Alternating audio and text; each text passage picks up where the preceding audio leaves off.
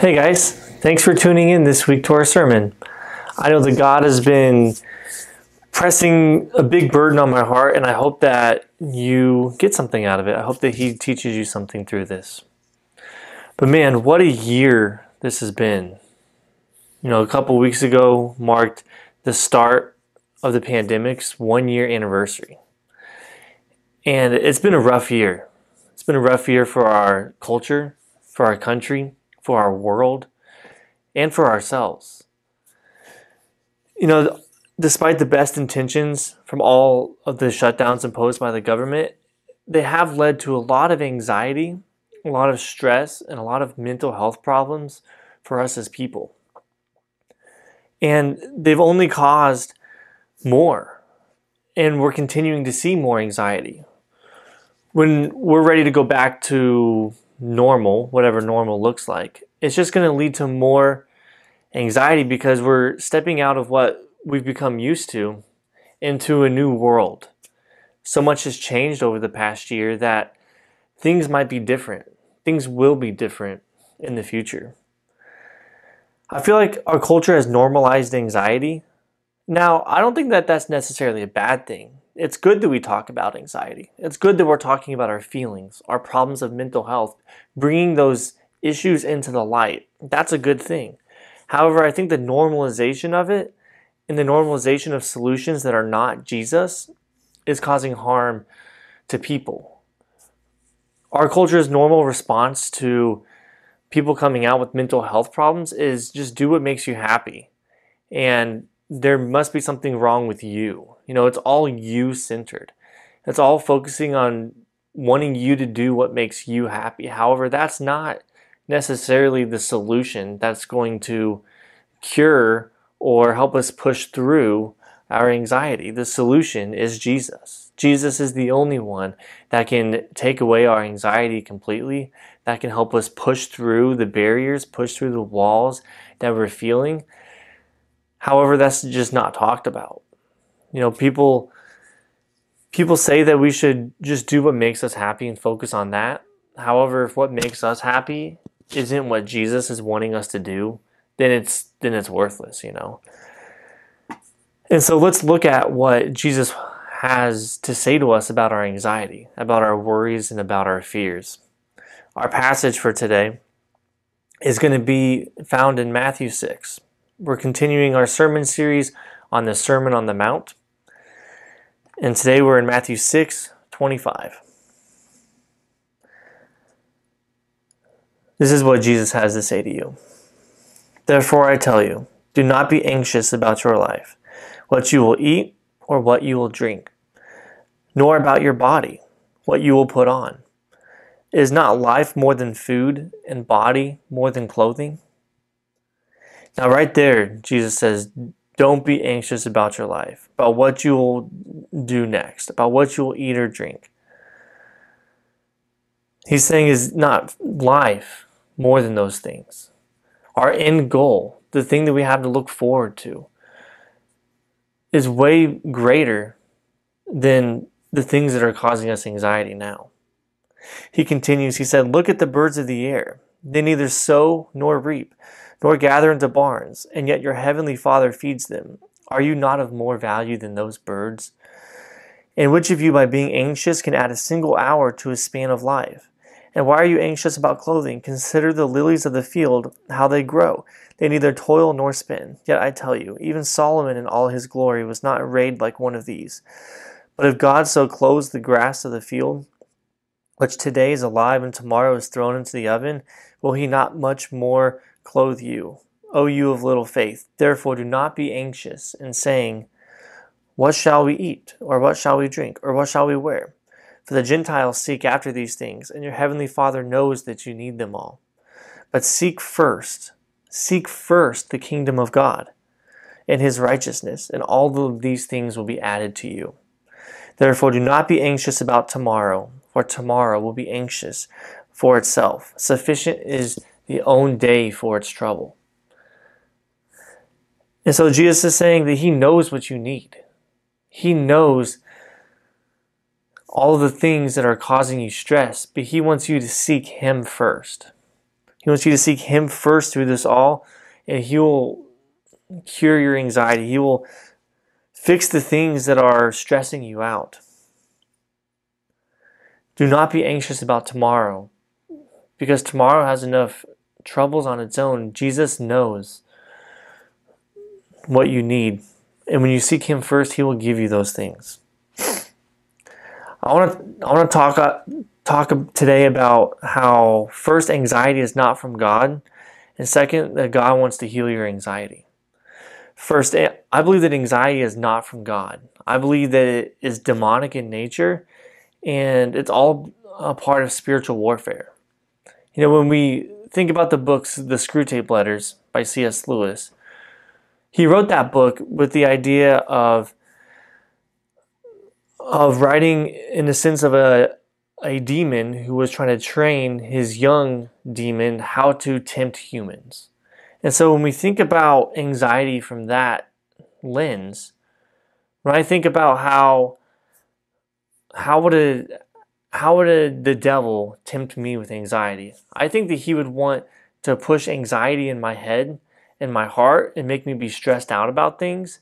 And I think that he would want to derail every other aspect of my life through it. If I'm worrying about things, if I'm fearful, if I don't have faith that God will provide, then I think that will help the devil gain a foothold into other parts of our life. It'll lead to more fear. It'll lead to more cautiousness. It'll lead us to not step out in faith when Jesus asks us to. And so it's all about spiritual warfare, I believe anxiety is. So more anxiety leads to more ways that the devil has a hold on you. And when we realize this, when we gain that knowledge, that idea, that perspective, then we can start to actively fight against it. We can say, devil, I don't want you to have that hold on me. But until then, until we realize that anxiety is demonic in nature, then we're not going to be able to solve for the root cause of the issue. Letting anxiety get to you is like you telling God that you don't trust Him. I think that's where the core issue is with anxiety in our culture. If you don't believe in God, well, then you have nothing to look forward to. And of course you're going to be anxious about everything because you don't know what the future is going to hold. You don't have that hope for the future. However, if you're a Christian, if you believe in God, if you trust that He will provide for you, He will take care of you, and no matter what happens to you, that you have that assurance of a future hope, that when we die, we will be reunited with Jesus in heaven, suddenly it doesn't make us worry about the future. It doesn't make us worry about where our next meal's coming from, about what we're going to do when we graduate college, what job we're going to have, what family we're going to have, who we're going to marry, what our future is going to look like, if we're going to have enough money to afford anything, really. When we have that future hope in Jesus, nothing can shake us. You know, it says at the end of the Sermon on the Mount that a house built on solid ground cannot fall, but a house built on sand will just get swept away into the sea. And so when we build our foundation, our hope, our trust on Jesus, well, then we cannot fall. But if we're just anxious all the time, then that's like saying, Jesus, I don't trust you. I don't think that you have my best intentions in mind because I'm worried. I'm fearful about what the future will be. Now, I do think there's a difference between being tempted to think that and then actually thinking that and letting that take a hold of you. We'll talk more about that towards the end. But secondly, God wants to heal your anxiety. Now, when I think of faith as a heavenly currency. The more faith we have, the less we're worried about everything else. The more faith we have, the more we don't think about what's in the future because we know that God will provide for us. An increase of our faith in God will lead to a decrease in anxiety. I really believe that. And so don't let that anxiety get to you because we know that God will provide for us in the future. We know that We can lay our hope and our trust in our foundation of our relationship with God, so we don't have to worry about that. Now, in order to let God help heal your anxiety, you have to let him into that. You have to be brutally honest with God. You have to say, God, I'm struggling with this. Will you help me out with that? Now, I do think there's a difference between being tempted to be anxious and then actually being anxious and letting anxiety take over your life. Now, just like with all sin, we can be tempted to do things, but temptations and sin are two different things.